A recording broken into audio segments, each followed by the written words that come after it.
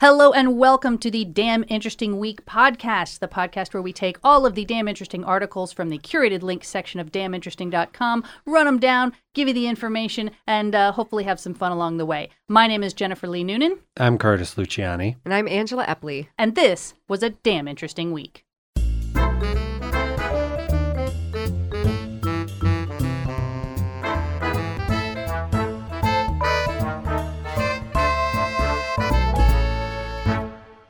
So let's get started with our first link.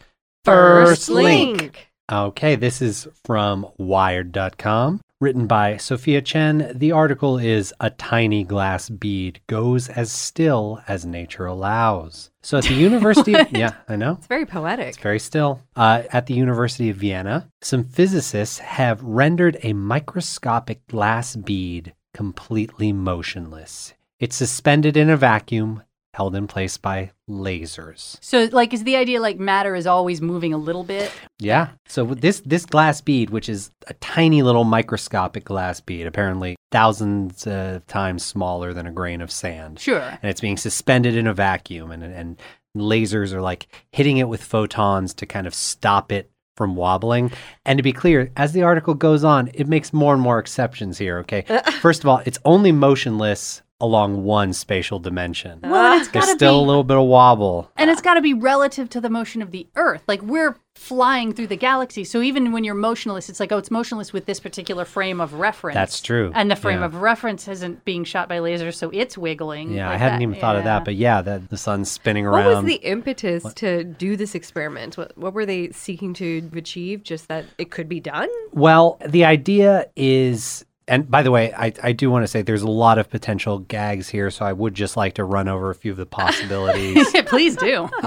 You could go family friendly. These scientists wanted to see a motionless object. Maybe they should just come over and meet my cat. That's very family friendly, very that's Garfield the lazy type. Animal, right? You could go if this was the 80s and you were doing kind of reactionary anti-union comedy, you'd be like, oh, they want to meet a motionless object. How about a teamster?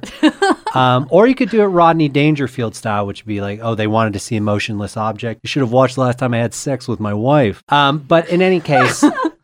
I can see you've thought about this, Yeah. It's very, there's a lot of different ways you could go with this one. But anyhow, so what happens when an object becomes still? Truly motionless? All of its kinetic energy extracted.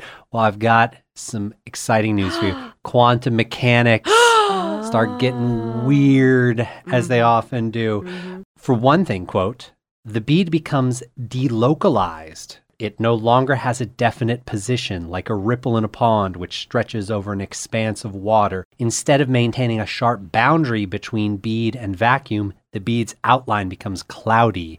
It's very weird. I don't even know I'm not what comfortable with that. Yeah, I don't even know what that means, but it becomes cloudy and diffuse. Continuing the quote here, put another way, nature does not allow any object to have completely zero motion. There must always be some quantum jiggle. Because if it was truly, truly motionless, the boundary would be fading even more until the thing just didn't even exist. I suppose something like that. It's very strange. It's almost like everything else around it has to compensate for the fact that everything is always moving all of the time. And again, this is something that is only motionless along one out of three spatial dimensions. That's right. We haven't even remotely achieved true motionlessness. Yes. At which point all of reality collapses on itself. Maybe right? this is what dark matter is. Dark matter is nothing but still stuff, things that are not moving. And if we ever kicked it like a kickball, then all of a sudden it would suddenly pop into existence. It's a thing. Yeah. It's a thing. And you know what? Check out the article because the box looks pretty nice. Little bead in there. Cool looking equipment. It wouldn't even be visible to the naked eye, though, given how small it is. No, it's very small. So this is small. Electron microscope kind of pictures they've got going on in the article. No, I think it's I don't know. What does that look like to you? Photon activity. It looks like Hal. To hold it honestly, in place? it looks like the little dot of Hal that says, "What are you doing, Dave?" Yeah. Well, that little glass bead, it's not moving. You know how most times you see a picture and it looks like nothing is moving? That is usually not an accurate representation of reality. But in this case, you're looking at this photo. You might as well be looking at a video because that thing ain't moving. You could take a video of the thing not moving and you would have no idea. Yeah. So riveting video. This article contains a pivot to video, even though there's no videos in it. How does that strike you? Just trying to reach the new audience, man. The Facebook audience. All right. Next link. Next link. All right. It's been a few weeks. We got to talk about the coronavirus. I'm sorry. Forgive me. Yeah. We avoided it for long enough. We did, but it doesn't seem to be going away or getting much better. I'm not here to do any kind of crazy alarmist stuff, but let's take a look at the bats, basically, because you know how much I love animals. This article is titled, How Do Bats Live with So Many Viruses? By James Gorman for the New York Times. So it's not fully conclusive, but there's strong evidence that this coronavirus situation we're experiencing has a bat origin. They're thinking it was the Chinese horseshoe bat, which is a really common species. Does it look like a horseshoe? I think its nose kind of has like a little horseshoe kind of thing, but it looks like a bat. Because fruit bats eat fruit. Yeah. So horseshoe bats might eat horseshoes. Just checking. That would explain so much, you guys. They eat the disgusting, grubby, contaminated horseshoes. Okay, so they are a little bit grubby. I mean, like, bats carry and live with a ton of viruses. Apparently, they're really unique in the mammal world in being able to host many different viruses without getting sick. So, for example, they're considered the natural reservoir for the Marburg virus, Nipah and Hendra viruses, which have caused human disease and outbreaks in Africa, Malaysia, Bangladesh, and Australia. They're also thought to be the natural reservoir for the Ebola virus. We all remember that hootenanny earlier ago. And those SARS and MERS epidemics that we also experienced, caused by bat coronaviruses, as well as a highly destructive viral epidemic in pigs. So they're basically these little bags of virus-carrying cutie flutes. And these things don't kill the bats in any significant numbers. Right. They're just carriers. Exactly. Is it like that gag on The Simpsons where the doctor's trying to explain why Mr. Burns is still alive, and he's like, and he shows the photo of like all the different diseases like trying to get through the door at the same time. He's like, you actually have like 20 life-threatening ailments, but none of them can like predominate. You know what? That is a surprisingly apt metaphor. Perfect. Yeah, All the viruses are fighting each other inside the bats? they don't really fight each other.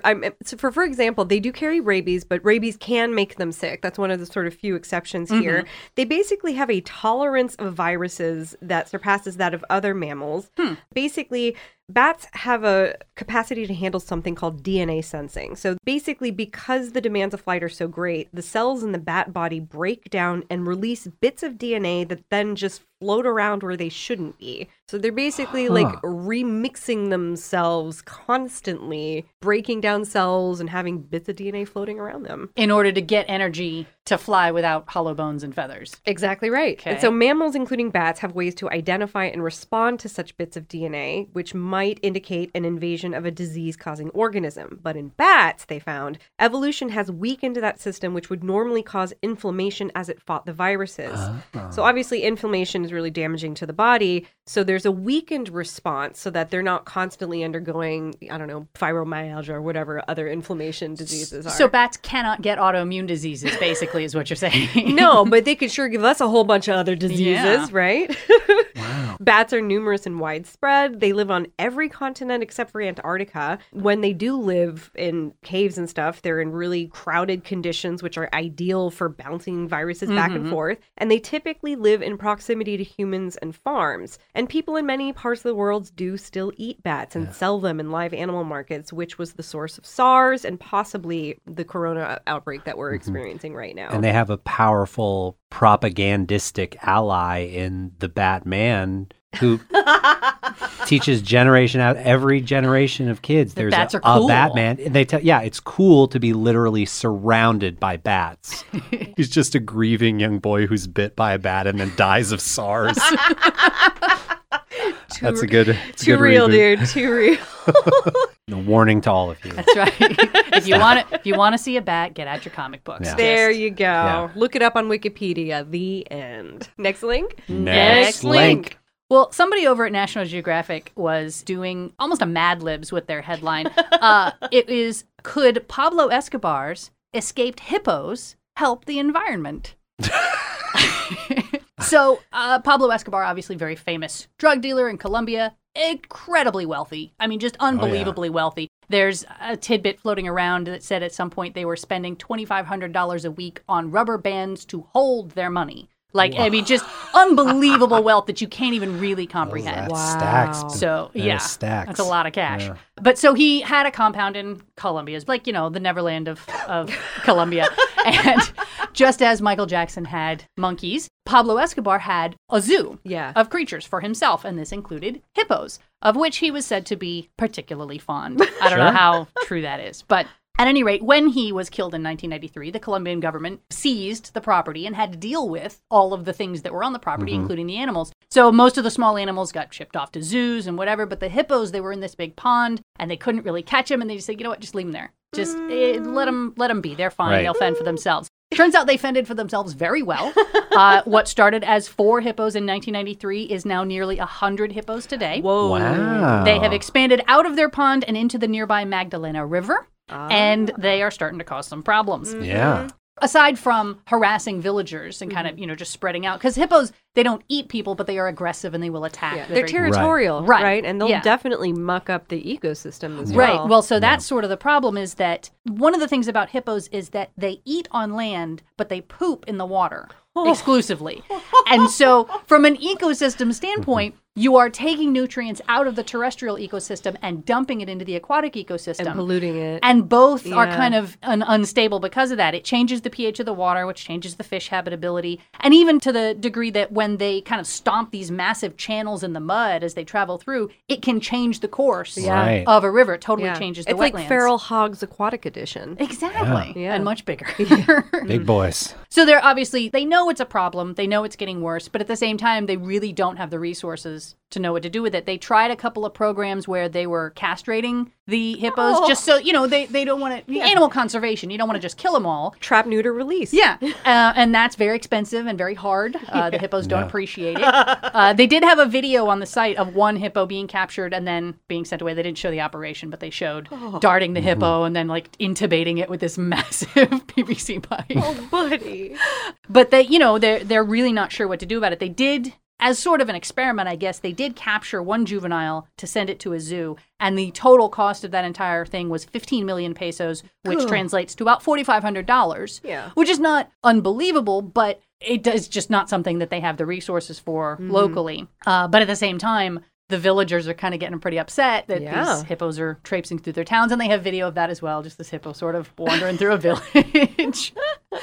And there's different camps over whether this is truly destructive to the environment or just different for the environment. Right. There's some people who are arguing that the hippo is filling an ecological niche that was left by the extinct Toxodon, which is a bigger hippo-like creature in a previous era.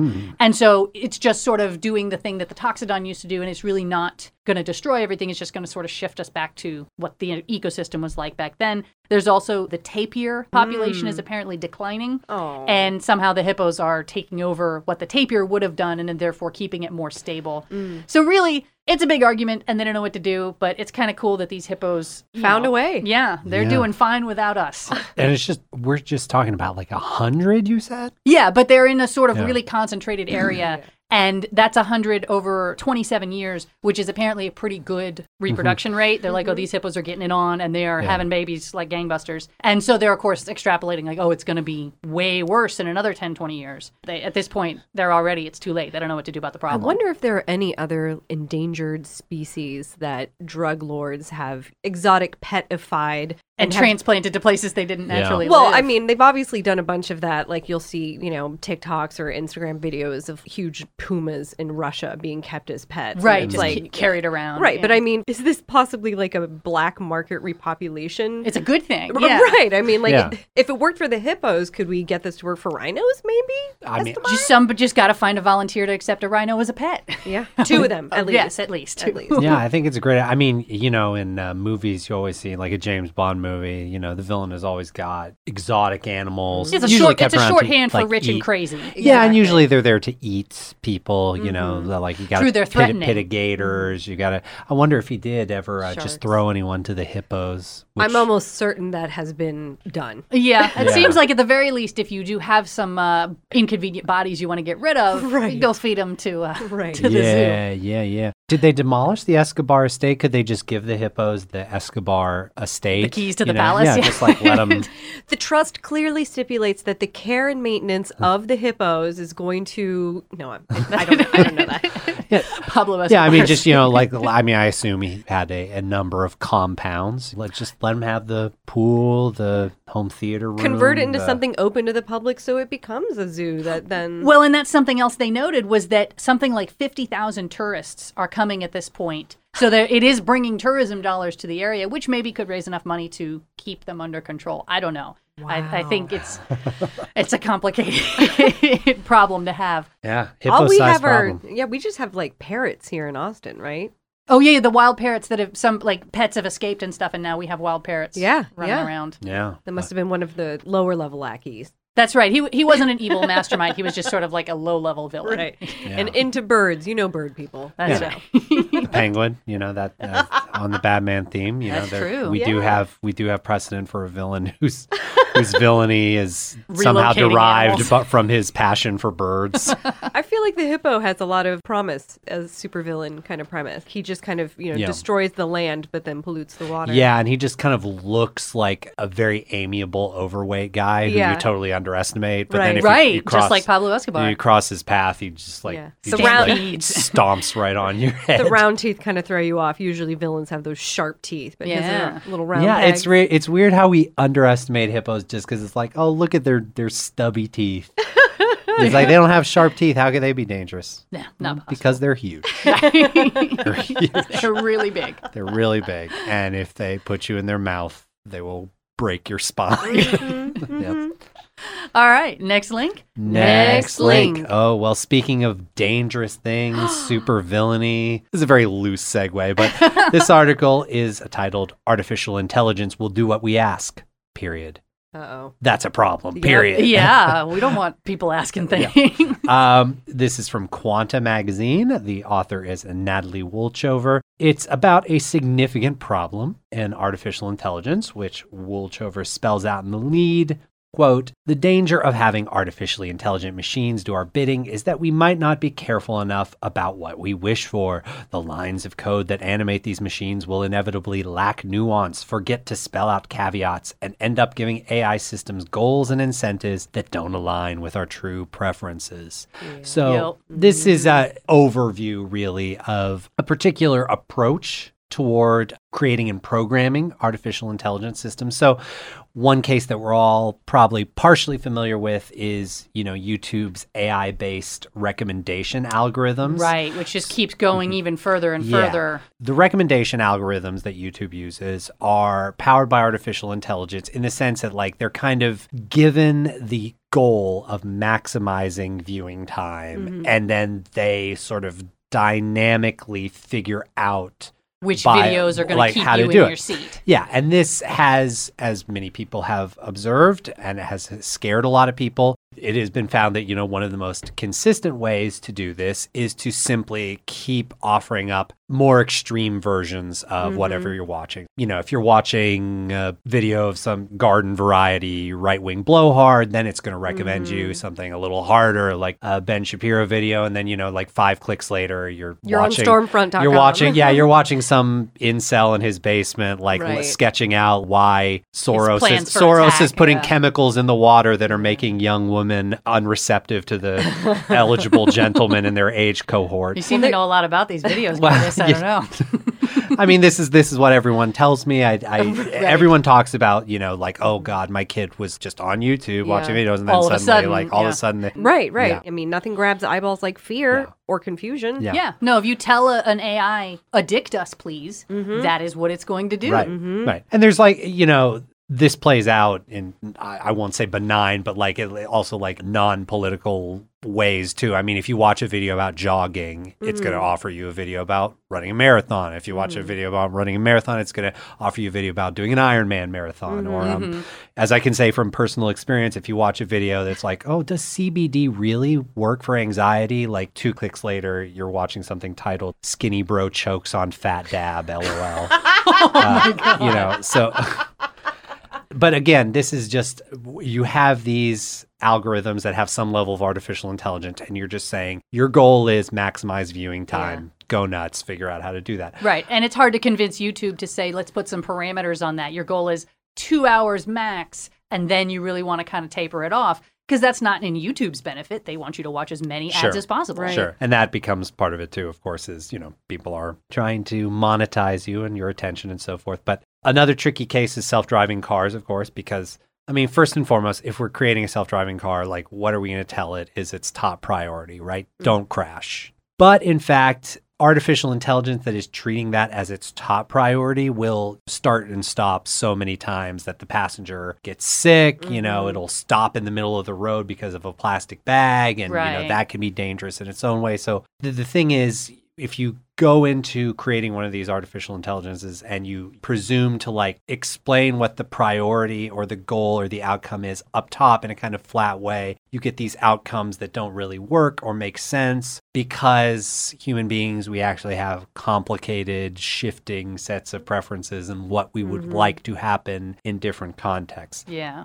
So that brings us to the heart of the matter here, which is that Stuart Russell, who is a computer scientist who has done a lot of work on AI since the 80s, recently put out a book called Human Compatible, in which he lays out what he calls the 3 principles of beneficial machines. All right. So this is kind of a nod to... It's the RoboCop rules, right? That's good. That was what they were. The direct is, it's a nod to Isaac Asimov's, 3 laws of Take robot. it to Isaac Asimov instead of RoboCop.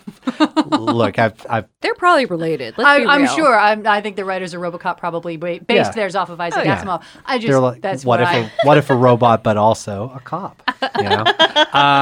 But the 3 principles, as he lays them out, are: 1, the machine's only objective is to maximize the realization of human preferences.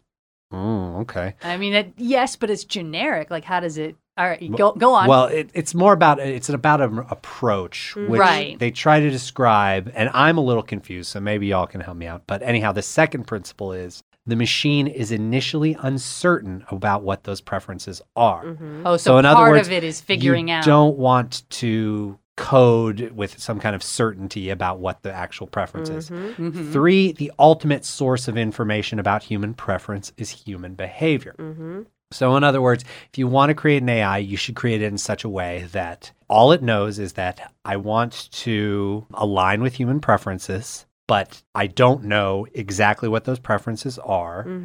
But I have to watch human beings to understand their preferences. See, but isn't that exactly what the problem is with YouTube? Because we say, of course, I don't want to watch 9 hours of conspiracy videos, but our behavior is that we sit in the chair and watch them. That's a very good point. I would think you'd almost want the opposite. Our preferences are what we would state in a rational, intellectual way, not what our bodies are tricking us into It's like doing. a descriptive versus normative or something like that. Are we going to base it on how things actually are, imperfect as they may be, or do we devise some way of determining what things ought to be like or how we should be doing them? And then how do we aggregate that with the most diversity inclusion so that we have as broad a sample size as possible? Because I know that hetero, cis, white, male, silicon bro bias has already been documented in a lot of AI failures, especially when it comes to recognizing African Americans and Google image searches and things like facial that. recognition can't see. Yeah, no, the whole thing sounds very, very creepy to me. Now, when you break it down to a couple particular examples, it's like, okay, I start to see the point. Although it's hard to extrapolate how you get from these simple things to more complex things. So one example is a robot with an artificial intelligence that its job is to decorate, right? Like interior design your house? Well, yeah, but in a very limited context here where there's a bunch of different vases and the robot is asked to place a flower in one of them. Aww. And the way that this is done is like, okay, watch me, human. Here's where I'm going to put the flower. Okay.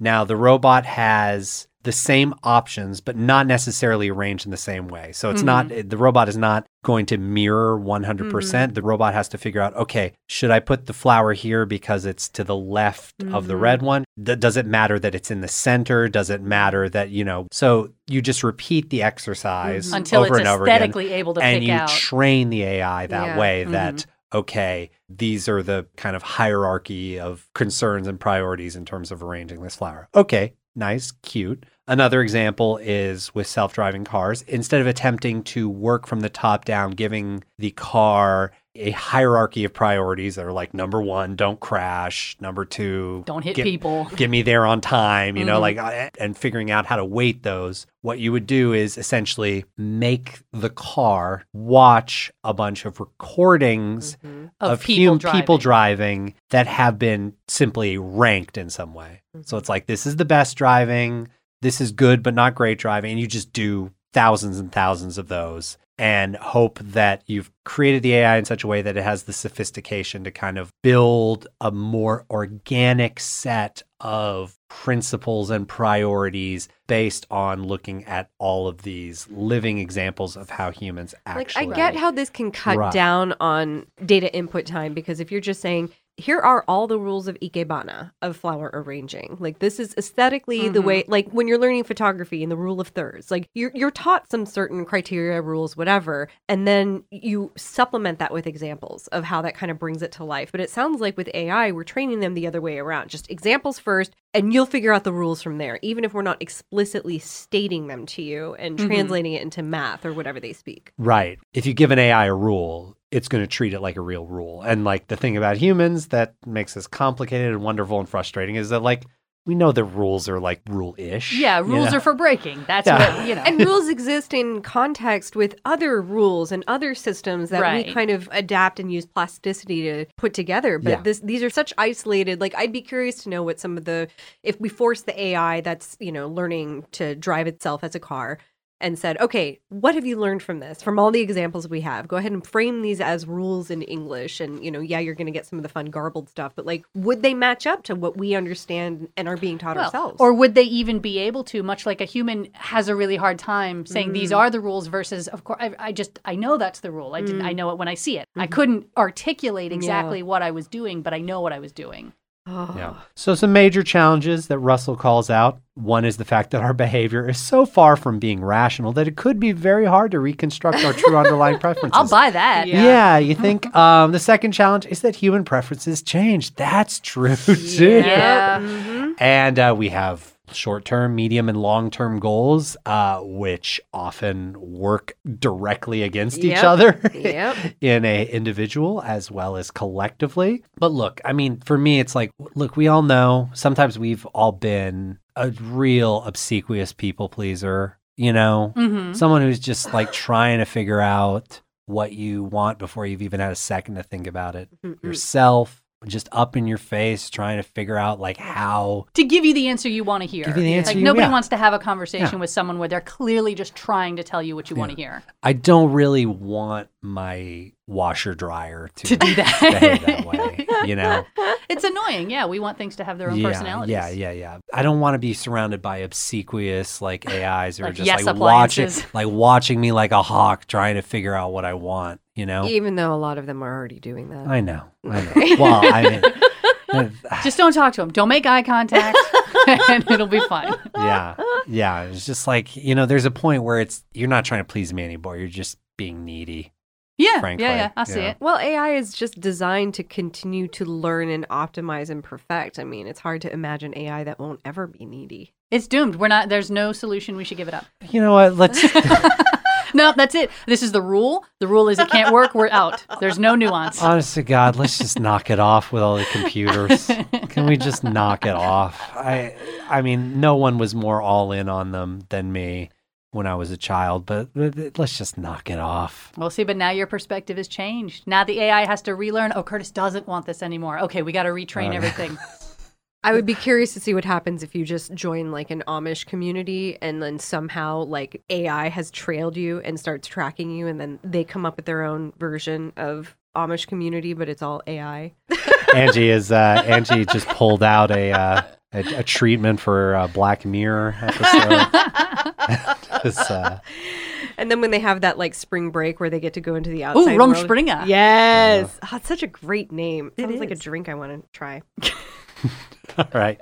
Next link. Next link. Well, speaking of drinks I want to try, This article is called Magic Mushroom Drug Can Reduce Anxiety and Depression for Years by Mira Senthingaliam via CNN, CTV News. I know this one's been getting a lot of traction on the socials and things like that, but basically there was a new study that showed that a single dose of psilocybin, which is the mushrooms. Yep. Hallucinogenic mushrooms in particular. Yes, Yeah, not just like not Cremini. Baby Bellas. Right. Your portobello is still safe, but the ones that can actually create a psychedelic experience, a single dose can provide long-term relief of anxiety and depression in cancer patients specifically. So basically, they showed that cancer patients who were given psilocybin reported reductions in anxiety, depression, hopelessness, demoralization, and death anxiety more than 4 years after receiving the dose when that was used in combination with psychotherapy. Nice. Talk about set and setting, right? Well, this is Michael Pollan's whole new thing is Yeah. like use psilocybin for everything. Yeah, I read He's that like, We book should and- all be taking this. I read that book. It was How to Change Your Mind. And Yeah. it very, very, He's very advocating sunny. microdosing, though, right? Right. And Yeah. he's not talking about like one dose. He's talking about sort of a guided process, like you were saying, with psychotherapy. Yeah. Because you have to make sure that the trip Yeah. is a good one. You have to be in a safe space. You can't be Yeah. out in the woods. I mean, it has to be controlled. Well, you can be out in the woods if that's a safe space. If there's for other you. people Yeah, around yeah, you, yeah. but you don't Yeah. want to be doing this alone. You don't want to be doing it in any kind of an anxiety Certainly. provoking situation. It's a vulnerable experience, and you want Right. to make sure that you're being guided into really helpful states. And apparently, for people who have cancer, this is really something to think about and look into. You know, they still don't fully understand how psilocybin has such effects on the mind. They think it has to do with neuroplasticity, but what they found is that the drug seems to facilitate a deep, meaningful experience that stays with a person and can fundamentally change his or her mindset and outlook.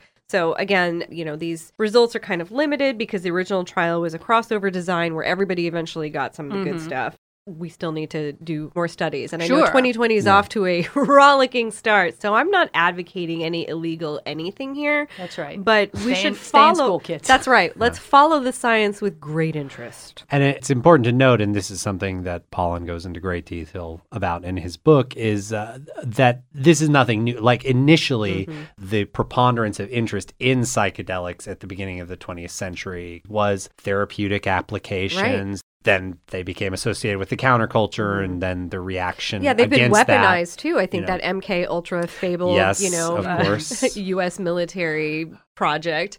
But if you are, you know, looking at end of life situations or know somebody who is, possibly look into this. Well, and I suspect that's how they got this study done because, of Yeah. course, it's very difficult from an ethical standpoint to say, look, we want to do this. These people are volunteers. They're like, no, we don't care if they're volunteers. That's not an option. But there's a lot of openness about cancer patients and people with terminal illness to Yes. say, yes, we'll let them try something that's Yeah. a little off the rails because we know it's Yeah, their situation is already pretty bad. Let's just try something. Yeah. And I know that MDMA is kind of opening its trials for soldiers with PTSD, and they've Yeah. already shown a lot of amazing, significant progress with that kind of thing. Yeah. Drugs, I'm man. personally pro drugs, you know, take them. Enjoy. Curtis is a fan. He's Life's on hard. record. Life's hard. Take them. Enjoy. Go nuts. You know. Yeah. Yeah. And that is something I do worry a little bit about with all the you know sunny positive stuff about psychedelics. Oh, yeah, they're and not scientific for journal. everybody. They're not for everybody, and also like, but you might have a scary experience, or you know, you might just see some stuff, and you'd be like, I just don't want anyone out there to read this kind of thing and think, oh well, I'm gonna take some mushrooms and I'll get Time to I'll visit get my dealer. connected, Yeah. get connected with Dharma, and it's like, well, you know, might that not. could happen. You could maybe just see some stuff, Right. I mean, all of this Or, is done under, you know, Clinical. super clinical Yeah. trials. They're very clear to say psychotherapy was a part of the process Right. as well, which You're is being why guided. this kind of therapy might not be for you. Mm-hmm. There's just so many, you know, transformative experiences out there that were constantly being sold to us all the time, and I just, you know, just a note of comfort. It's like, you know, You might actually have to you might not look hate inwardly it. and do the work. You might not hate it, but it might not transform you. Or the transformation might last, you know, a couple weeks. And then you go back to being a Surly a jerk. big dumb jerk. All right. Next link. Next link. So, have you guys ever heard of a sculpture called Kryptos? It's I'm thinking of a huge Bitcoin logo. It's close. It's a huge copper sculpture. It's outside the headquarters of the CIA. Oh, yeah. And it was commissioned in particular, and this artist proposed it, and they selected him out of several. And it's basically a big wavy piece of copper wall that has an encrypted message in it. Ooh. And over the years, 3 of the 4 paragraphs have been solved, and one of them remains unsolved to this day. What? Wow. And so that's, just sort of a cool thing to have outside. There's also there's like Morse code kind of hidden in some of the benches and stuff around it, but it's the copper plate is the main bulk of the cryptography challenge. And the artist who developed it is named Jim Sanborn. He is 74 years old at this point, and he would kind of like to see it solved before he dies. And so in the more recent years, Shouldn't have made it so hard, Yeah. Sanborn. Wait, this is outside the CIA? Yeah, it's a work of art. It's a sculpture outside the headquarters But of the it's CIA. a work of art, but it's also basically a puzzle outside of the institution that nationally is our crack puzzle solver team. And the first paragraph was famously cracked by the NSA, though they didn't admit it at the time. It was only later they said, oh yeah, the NSA did this. So they've been working on it for a long time. And it is obviously a hard puzzle. It's not a simple crib or anything. But so in 2010, he revealed that a string of letters was the word Berlin.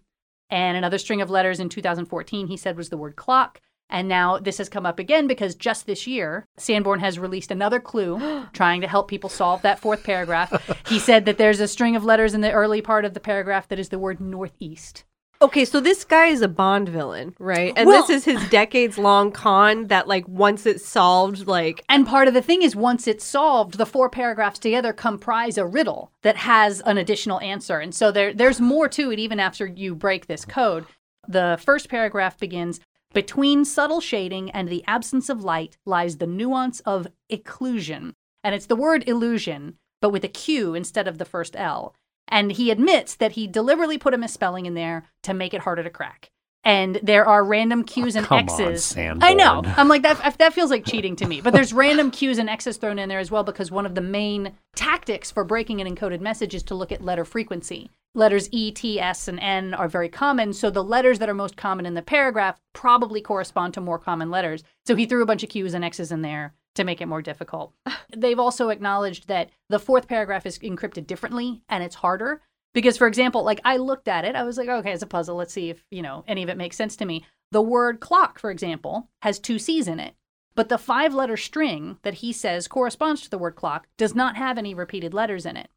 So whatever his cryptographic process is, the letter C can turn into 2 different outcomes depending on whatever processes you put it through. And the opposite is true. Berlin has no repeated letters in the word Berlin, but the letter sequence has 2 Z's in it. And so obviously 2 letters could arrive at the same letter in this coding. So it's a very difficult puzzle. People have been working on it for a long time. Did the artist work with a cryptographer to comprise this? Well, he had a cryptography background. He is sort of a very cool Renaissance man where he's got a bunch of math, he's got a bunch of art. And there is fortunately one person alive who knows the answer, has the key, aside from this guy. So if he dies, we're not up a creek. There is one person who does know the answer, and it's a guy named William Webster, who was the head of the CIA at the time that the art was installed. Ah, okay. So he knows, and Sanborn's sort of he wants to release it, but also he wants it to be solved. He doesn't want to give the answer away. He wants somebody to solve it before he dies, but he's also kind of maybe I don't. It is kind of a fun thing that keeps people engaged. How is this not like an entrance exam extra credit question for people going to the CIA? Because nobody can solve it. Nobody who currently works at the CIA can solve it. You can't expect a new recruit to do it. And the other thing is he said that he's considered possibly what he'll do in his will is set up an auction to sell the answer to somebody, and that person can do what they want, release it or continue to, take submissions. But that any money generated from that auction would go toward climate change. He said, that's the thing that I care about. That's what I'm going to support with my proceeds from this. All right, Sanborn. Okay, I'm looking at this right now. Everyone who's listening in, you can't see this. I'm going to give you the 4th panel right now, okay? These letters are all together. N, G, H. You got pencil and paper. I. No. J. It's online, is what Curtis is trying to say. I don't know. It probably says, I'm looking at what the solution is to the first 3 panels, and honestly, it's a bunch of gobbledygook. I mean, they're complicated riddles. There's a thing that's got the longitude and latitude of the CIA headquarters itself spelled out in words. They're very lengthy, difficult things. They're not an obvious sentence. Right. I feel part of me has this cognitive dissonance of like, okay, he was a Renaissance man. He was an artist commissioned to do this piece. But he came up with something so complicated, no one in the CIA has been able to crack it. Well, and some people have basically said, like with the misspellings and thing, they've said, we don't know what you did, but we feel like it's cheating. Like we feel like there's no situation that you could set up where you're trying to pass encrypted messages to somebody with this code and they would be able to reverse it. And then, of course, they don't know. They can't prove it because maybe he does have an answer. And everyone goes, oh, that key makes total sense. Of course I could decrypt this message. Right. But there's people who have sort of gotten a little like, Sore we don't know loser. that this is above board. Right. Yeah. Your so-called encryption is just a bunch of gobbledygook and you're messing with everybody. I don't know. I mean, look, all credit to this guy if this ultimately gets solved and it all, like, when you put it together, translates to we killed JFK or something. Right. Like, well, and like good for him if he got one over.